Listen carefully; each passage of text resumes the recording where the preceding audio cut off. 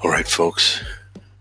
Today is Sunday, October 2019. This is True News 16. Thanks for joining me at my podcast. I wanted to do a quick podcast and / Bible study.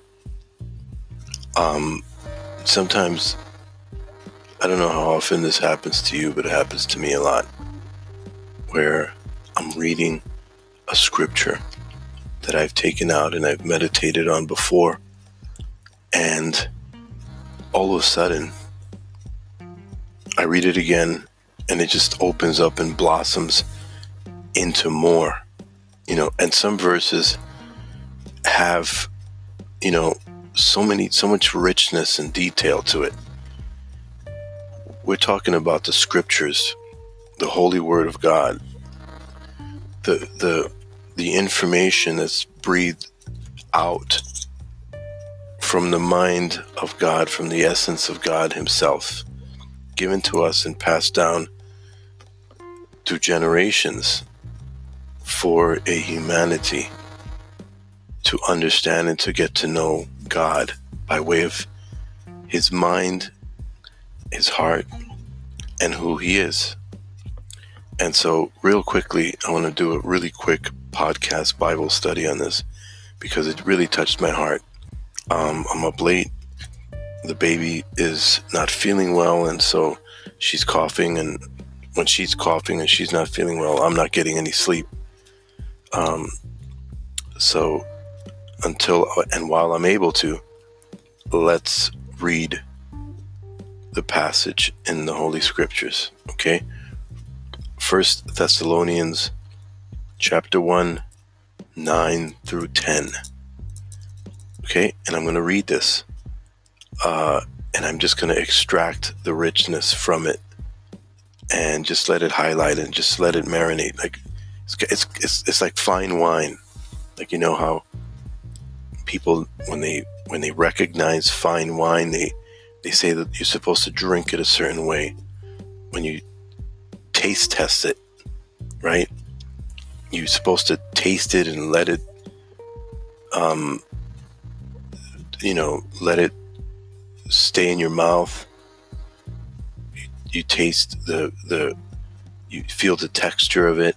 You taste the elements of the taste itself, and what makes it a quality wine. Even in the Bible, there's a distinction in God's first, in the Lord's first miracle, when he created water into wine. They said, well, you left the good stuff for last, and that's the richness and the purity and the perfection of the Lord in what he does. And so that gives a distinction of quality.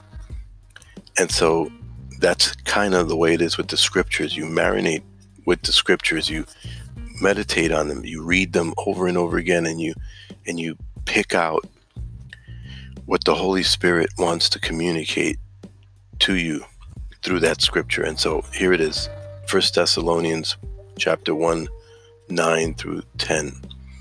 For they themselves report concerning us what manner of entering in we had unto you, and how ye turned unto God from idols, to serve a living and true God, and to wait for his Son from heaven, whom he raised from the dead, even Jesus, who delivereth us from the wrath to come. Okay? I'm going to read this again so that we can stay focused on it. Once again, when I first posted this, because I posted it in my Instagram account, and when I first posted it, I was concentrating on the idea of the turning from idols, turning to God from idols, and how we all have to sort of turn from idols, from our own idols today, whatever it is that we are is taking up our time away from God, from meditating on him. And then the second time, I started to focus on the element that it says to serve a living and true God and to wait for his Son from heaven, who he raised from the dead, even Jesus, who delivereth us from the wrath to come. There's three things that jump out in that passage, and these are two verses, but there's three things, and I'm pretty sure there's a lot more in here, but three things jump at me. Number one, it is the turning to God from idols. How important is that for every one of us, right? And then it says to serve a living and true God, as opposed to you don't serve dead things. Serve and live for. When you serve, you're living for. You're living for that thing. A true idol. Let's say, for instance, your job. Your job is not if you live just to work, you're serving a dead idol. Your job isn't in the reflection of, in the comparison of God and the essence of God and what's important, what's truly important. Your job has to take a back seat. You can't worship something like that because it doesn't produce life. It's just a means to an end. That's all it is. You can't worship material things because they're inanimate. Okay, and then you have another part that jumps out at me is to wait for his Son from heaven. And that's what we're doing, right? That's what the Apostle Paul was doing then, and that's what we're doing now. We're waiting to wait for his Son from heaven, whom he raised from the dead.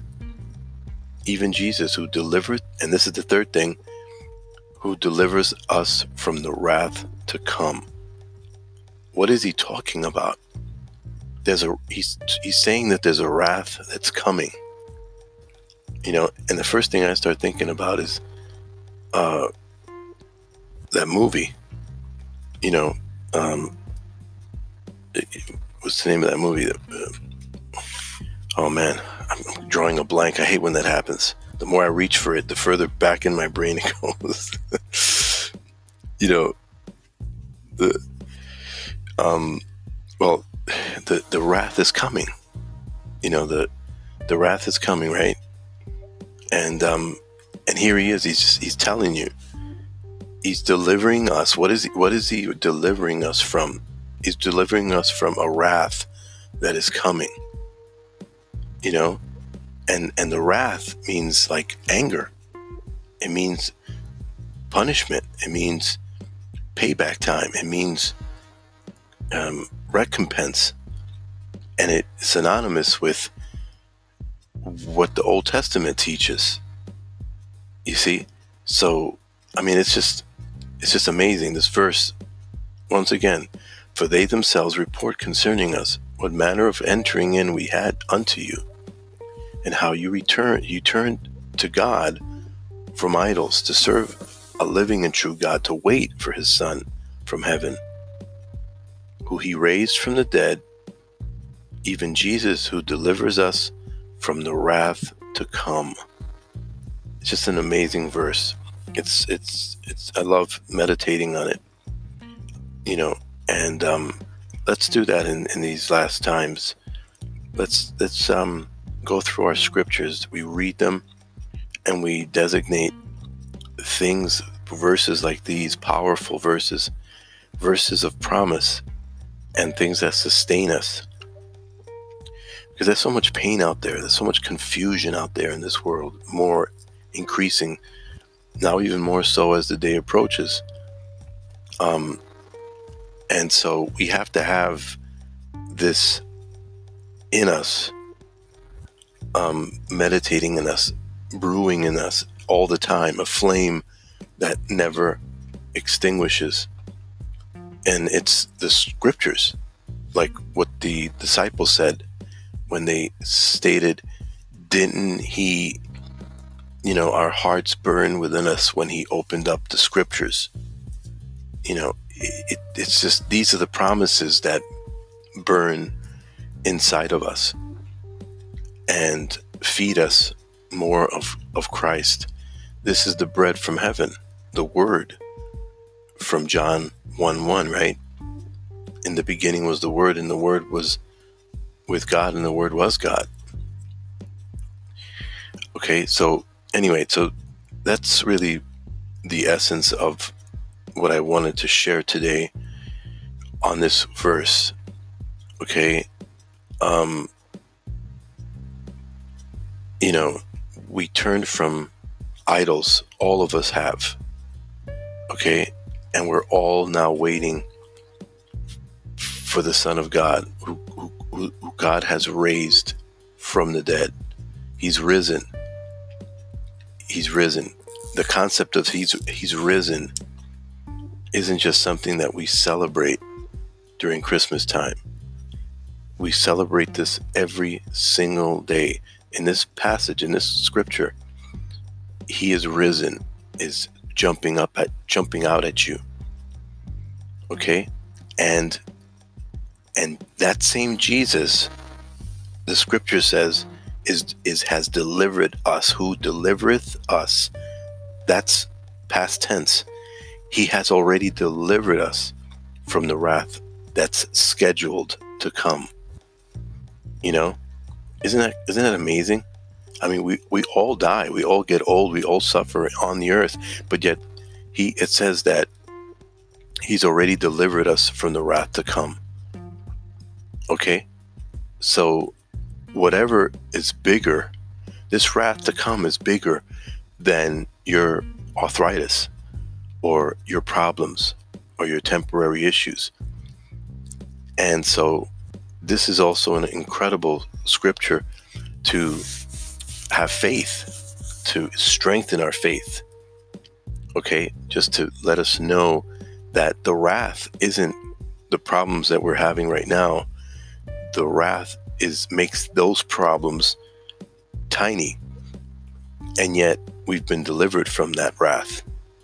Okay, so it's just a beautiful, beautiful verse. 1 Thessalonians chapter 1, 9 through 10.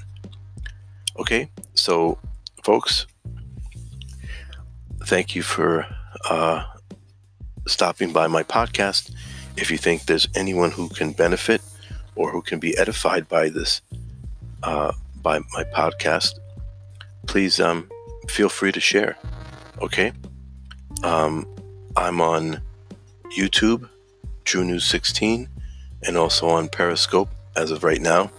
And I believe Anchor also has other podcast affiliate podcasting sites that apparently my podcast reaches. Okay. Until next time, keep on meditating on the Word and seeking His face in true holiness, honesty, and sanctification. Okay? Take care. God bless. True News 16.